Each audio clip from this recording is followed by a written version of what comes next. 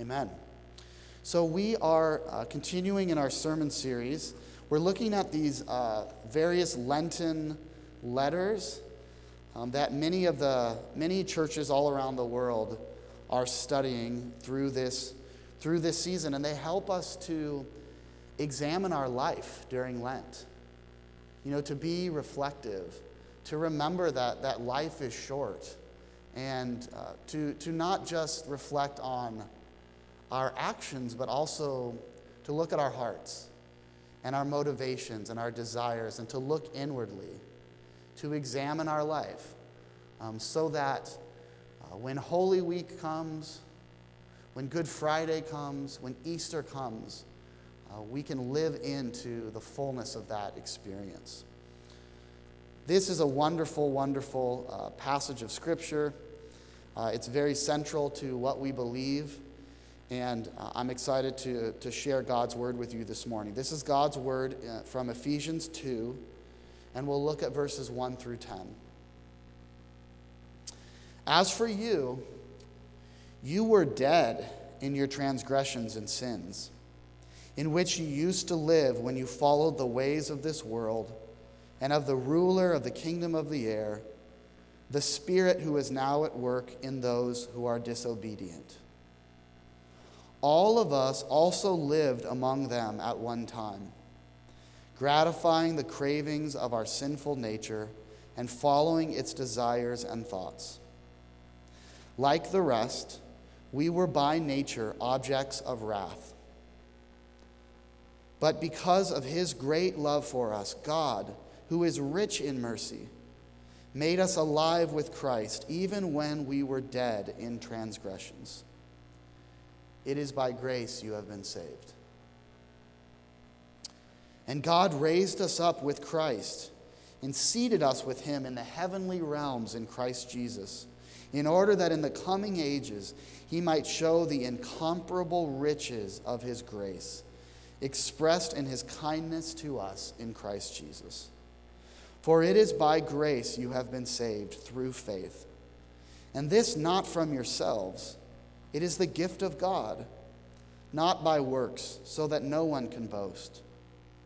For we are God's workmanship, created in Christ Jesus to do good works, which God prepared in advance for us to do. This is the word of the Lord. Thanks be to God. So it's fairly straightforward to see the main point of this passage. 3 times, Paul talks about grace, God's grace that's been given to us. It's by grace that you've been saved. Grace is all over this passage.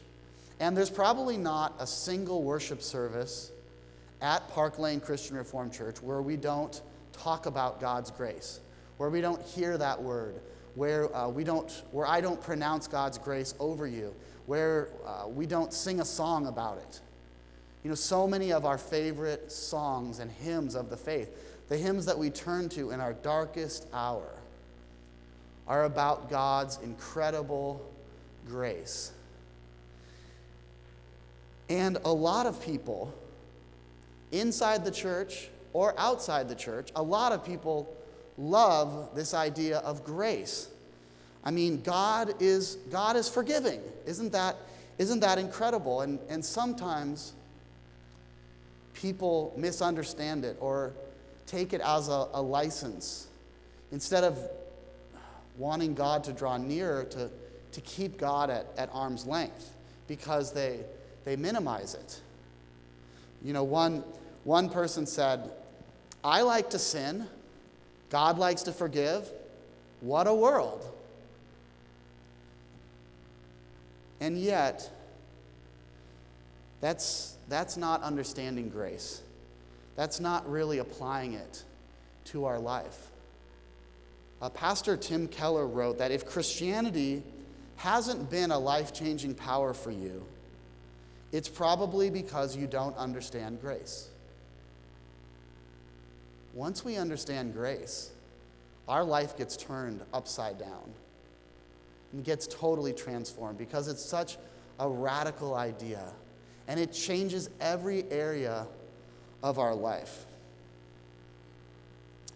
2020 was a bit of an interesting year. It was a tough year for many of us, and all the things going on in our culture, and then sort of the normal stuff that happens also kept going. I was driving my car with my family. We were running some errands. We were heading back home. We were just up the street on 162nd here, and our car died.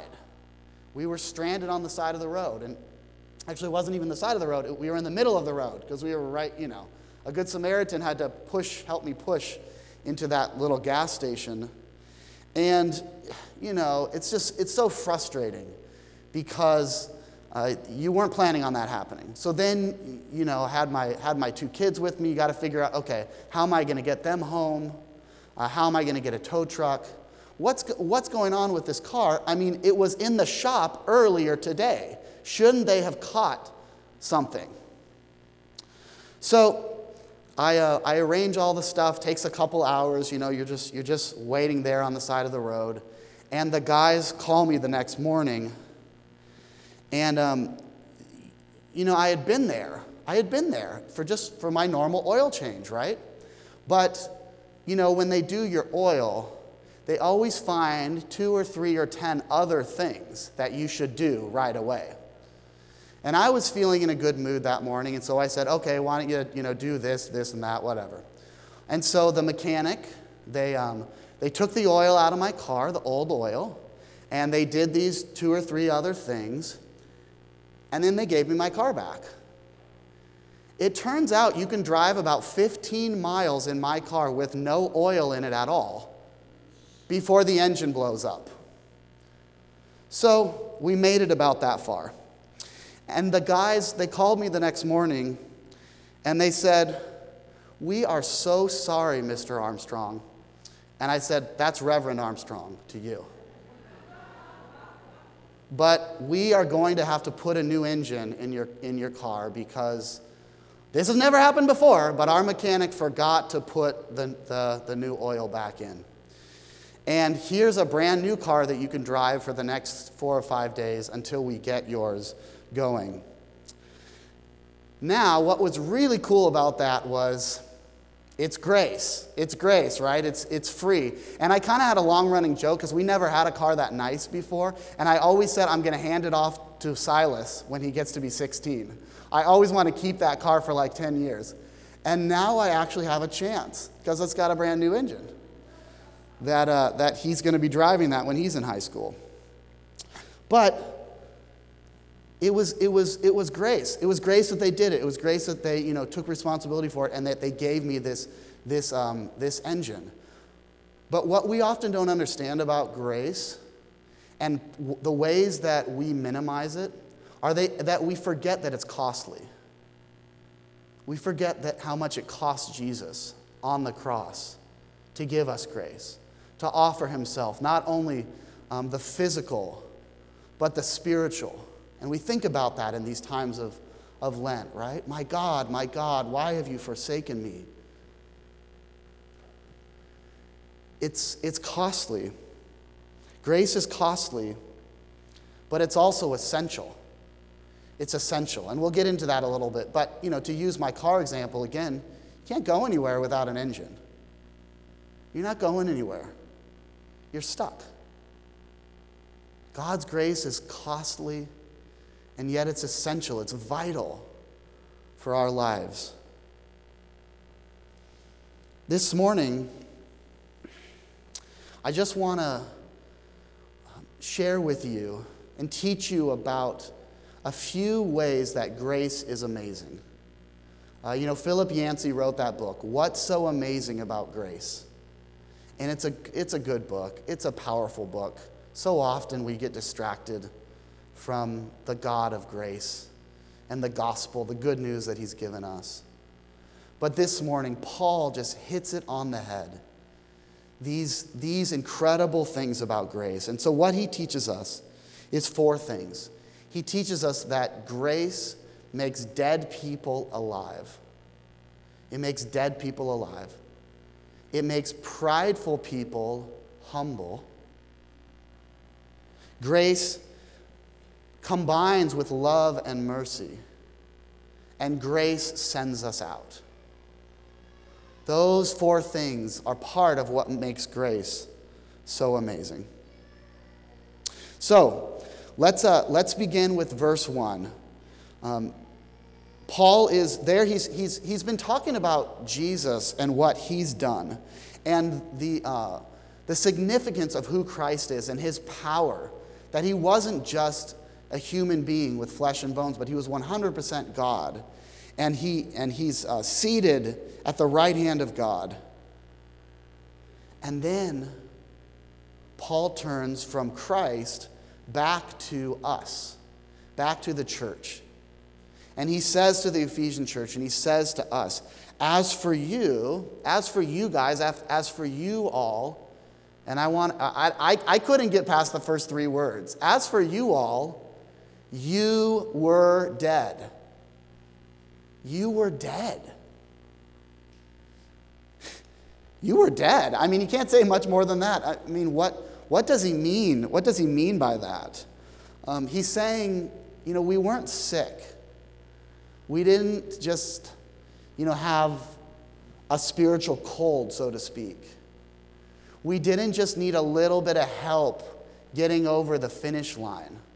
We're good. We're doing our best, and God will take care of us in the end. No, that's not what the Bible teaches. Paul says that we were dead, and a dead person can't save themselves. A dead person needs to be resurrected. Fortunately, the God that we know is in the business of resurrection. And he resurrected Jesus, and he resurrects us by giving us life, by giving us grace. It's been written that Jesus didn't come to make bad people good. Jesus came to make dead people alive. That's what Paul's talking about here. Back in January, I preached on the Beatitudes. They begin with, "Blessed are the poor in spirit." And all the commentators teach us that phrase means that they were spiritually bankrupt. The poor in spirit don't have anything to offer God, that they can't save themselves, that they're admitting that they're lost without God, that they're dead without God, that there's nothing they can do to earn their way into the kingdom or to buy their way into the kingdom. That even if we kept pushing and striving and working, trying this relationship or that relationship, there's nothing we can do to buy our way into the kingdom on our own. So if we're dead, what are we going to do? What hope do we have? Verses 4 and 5 point us to that hope. But because of his great love for us, because of God's love for all of God's people, God, who is rich in mercy, don't miss that phrase, not only because of his love, but because of his mercy. I'll talk more about this, but mercy is not getting the punishment we deserve. God is rich in mercy.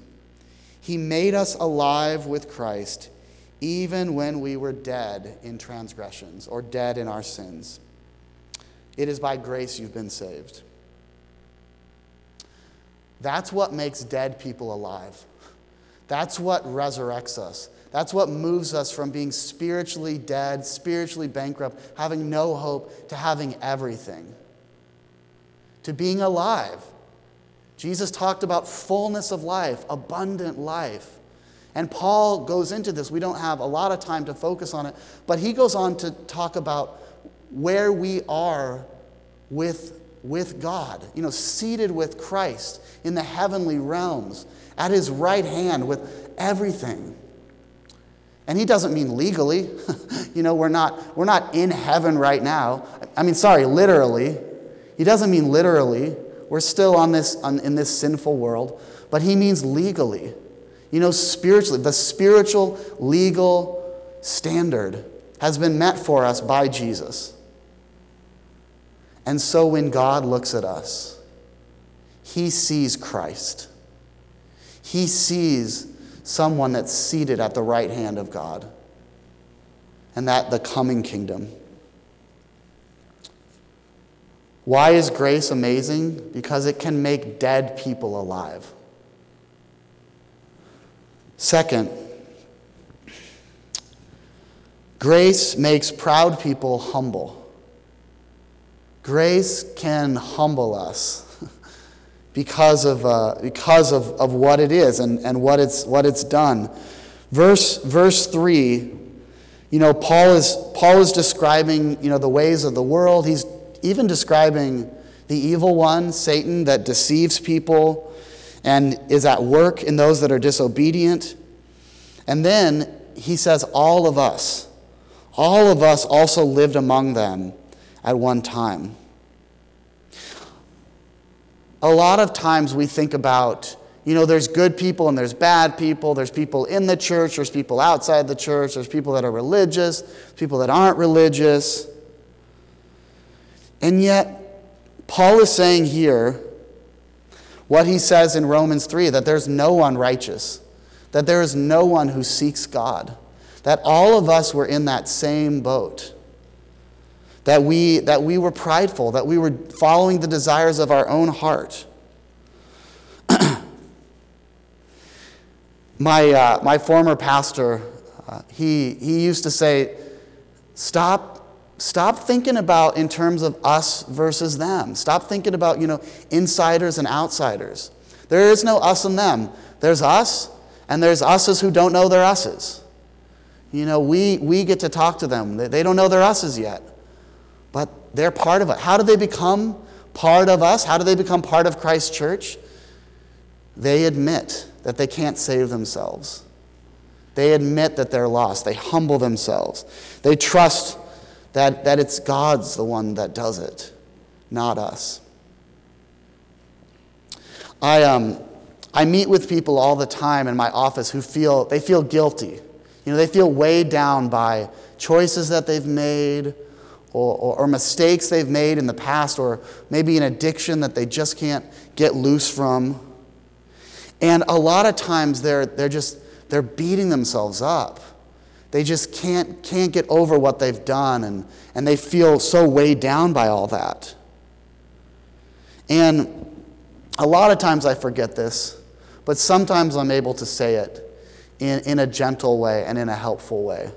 But even that kind of beating ourselves up and self-flagellation and feeling so awful, even that is a way to earn. Even that, some of us think that if we beat ourselves up enough, then God will accept us. Or maybe you made a mistake in a relationship, and if I beat myself up so much, then my spouse will have to take me back. When we get out of that mindset that even that is not going to earn you God's love, that's still all about you, not about God or His glory. When we remember that grace is a gift that we don't have to work for, we don't have to earn, even that is that beating ourselves up, that's a form of pride. And yet we can say all of us were doing those things. All of us were following the desires of our own heart. And all of us are in need of God's grace and His forgiveness. Are you beginning to see how amazing it is, what God does for us?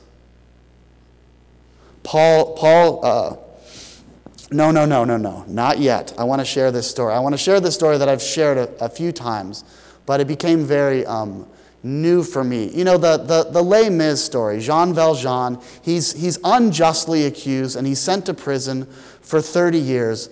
But even though he didn't do the crime he was convicted of, while he's in prison, he becomes hardened and he becomes prideful. And he thinks all these years have been stolen from me, so I'm going to steal from people. And when he gets out, he becomes a criminal. And he goes into the home of the bishop, and they welcome him, they show him hospitality, but in the middle of the night, he steals their candlesticks, and he leaves. But the police catch him, and they bring him back. And what does the bishop say? The bishop says, no, no, no. He didn't steal from me. I meant to give him the silver also. And he gives him the silver. And that moment of grace, transforms his life. And he understands grace, and he understands what it means to be a person of faith. Well, this is my second car story of the day. My dad's truck was parked at my place, and it was left unlocked. I'm not going to say who did that, but somebody broke in that night and took my computer, which was inside. And so I was thinking of, and it still haunts me. When somebody comes like onto your house or your property and steals, then it's always kind of in the back of your mind, right? You're always thinking, okay, what's in there that they might take? You're just always thinking about it. I heard this really funny joke. This woman was living in New York City in like 1985. They had tons of crime back then, and her car got broken into because she had left a couple things on the dashboard. And when the cops asked her, well, what did you leave? Like, why did they bust your window and break in? She said, a pack of cigarettes and an apple. And they were like, well, what'd you think was going to happen? I don't know. I thought that was really funny. A pack of cigarettes and an apple, like $1, but okay, yeah. So you're always thinking about it. You're always thinking about that someone might break in again, and you're always being really cautious and everything. So I was thinking, if they would have actually caught the scoundrels that took my computer and they brought them to me, I certainly wouldn't have said, here you go, take my printer also, so that you can print out all the things that you're creating on my laptop that you stole. But if I could be part of teaching one person what grace is, and I could be part of a transformation in their life where they understood and where they left that life and they lived for Christ, how worth it would it be? And I connect to this Les Mis story because I'm not a pastor, but I'm not a bishop, but I'm a pastor. And yet, what if we flipped it around a little bit? And what if I thought of myself not as that pastor, but as that criminal who's in need of grace, who's a sinner in need of grace, who messes up, and God continually pours out his grace on me. And sooner or later, that gets a hold of my heart. And that's really what changes us. Sometimes people think, well, if you just preach grace all the time, people will do whatever they want, and they'll never change, they'll never reform themselves. They'll be like that person at the beginning saying, I like to sin, and God likes to forgive. How great is that? What a misunderstanding of grace. Because when it gets a hold of your heart, it changes every area of your life, and you're humbled. You go from prideful to humble. And then Paul says that grace teams up with mercy and love. Grace is being given a gift that we don't deserve. Mercy is being spared the punishment that we do deserve. So he says in verse 4 that God is rich in mercy. And because of his great love, that's why he gives us grace. Because he has this incredible love for his people. The British pastor, Martin Lloyd-Jones, he tells this illustration. He says, think about a friend that goes to your home, knocks on the door, but you're not there. He's a good friend, so he lets himself in. And he sees that there's a bill on the counter that needs to be paid. So he takes that bill, he writes a check, he sends it in, and he takes care of that for you. How would you feel? I mean, I would feel a little weird that he went into my house when I wasn't there and took the bill. But other than that, how would you really feel? Well, Lloyd Jones says that it depends on how big the bill is. If it's my phone bill from last month, if it's, $40 or $50, hey, that was really nice of you. Thanks for doing that. If it was 7 years of back taxes from the IRS, tens of thousands of dollars, and this thing hanging over your head, and the people hounding you and garnishing your wages and threatening you with jail time and all these sorts of things, if that's the bill he paid, then you fall at his feet and you give him a hug and you tell him, how could I ever repay you? What can I do for you? How can I make it up to you? You'd be blown away by the generosity. And that's what Christ has done for you and me. That's the mercy on such a grand scale. We realize when we get that, when we get how much Christ has forgiven us, we would never see it as a license to sin or a license to go our own way and do whatever. And we can try to run away from it. We can try to flee, but God's grace has a way of chasing after us. God's grace has a way of finding us. And we just fall at the feet of Christ and offer our lives to him. Last, Paul shows us in verses 9 and 10 that God's grace is to us, but it doesn't stop there. That God's grace must move through us in a life of service, in a life of gratitude. When we understand what's been given to us, we want to share that with others. And so it's not by works, but by grace. Paul says that again and again. But once we are captured by Christ, once we understand grace, these good works flow out of us in love toward other people, in generosity of time and money. We realize that it's all a gift. And so we don't try to hoard it up ourselves, but we spread it around. Verse 10 says, we are God's handiwork or workmanship.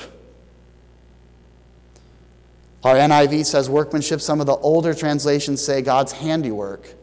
But the Greek word there is poema, which we get poem from. Poetry. You are God's poetry. You are God's work of art. You are God's song. You are these beautiful things that God is created, that he's crafting. And what the word says here is, go do your thing. All the hard things that you've been through, all the ups and downs, our personalities, our experiences, our struggles, God's grace redeems them all. And somebody, somewhere, needs to hear what you've gone through and the grace that was there for you. He says, God prepared in advance for you to do these works. God has something specifically for every believer to do.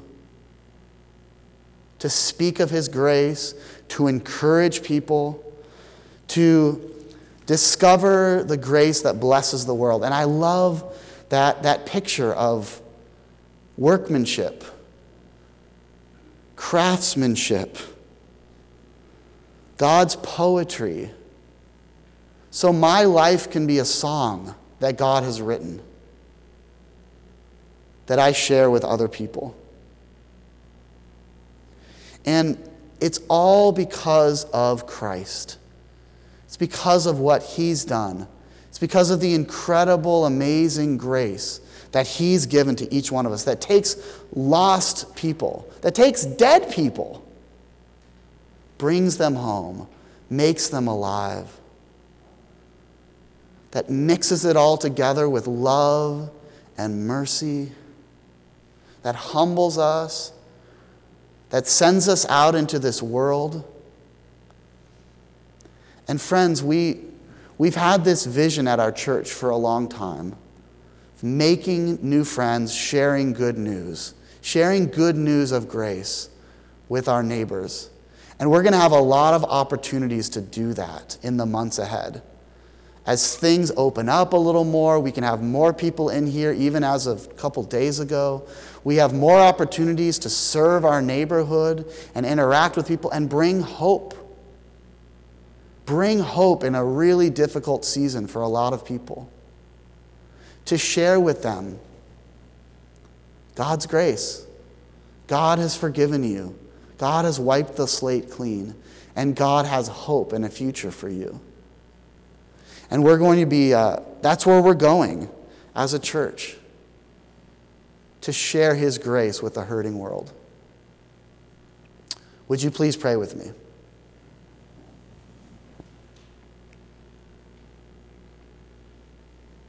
Heavenly Father, thank you for your grace. Thank you for your grace that has made us alive. For your grace that has humbled us. For your grace that is full of love and mercy, and for your grace that doesn't stop with us, but goes out to those around us. Our roommates, our friends, our family, our co-worker, our neighbors. Lord, plant a seed of grace in us today so that we can let go of our desire to be our own God or our desire to judge others and look down on them. If we're all just forgiven sinners, Lord, then how could we ever hold something against others? May we share the grace that you have so lavishly given to us. And may you transform us, God, not just by going to church an hour a week, but truly transform us to live a life for you that's rooted in grace. It's in Christ's name that we pray. Amen.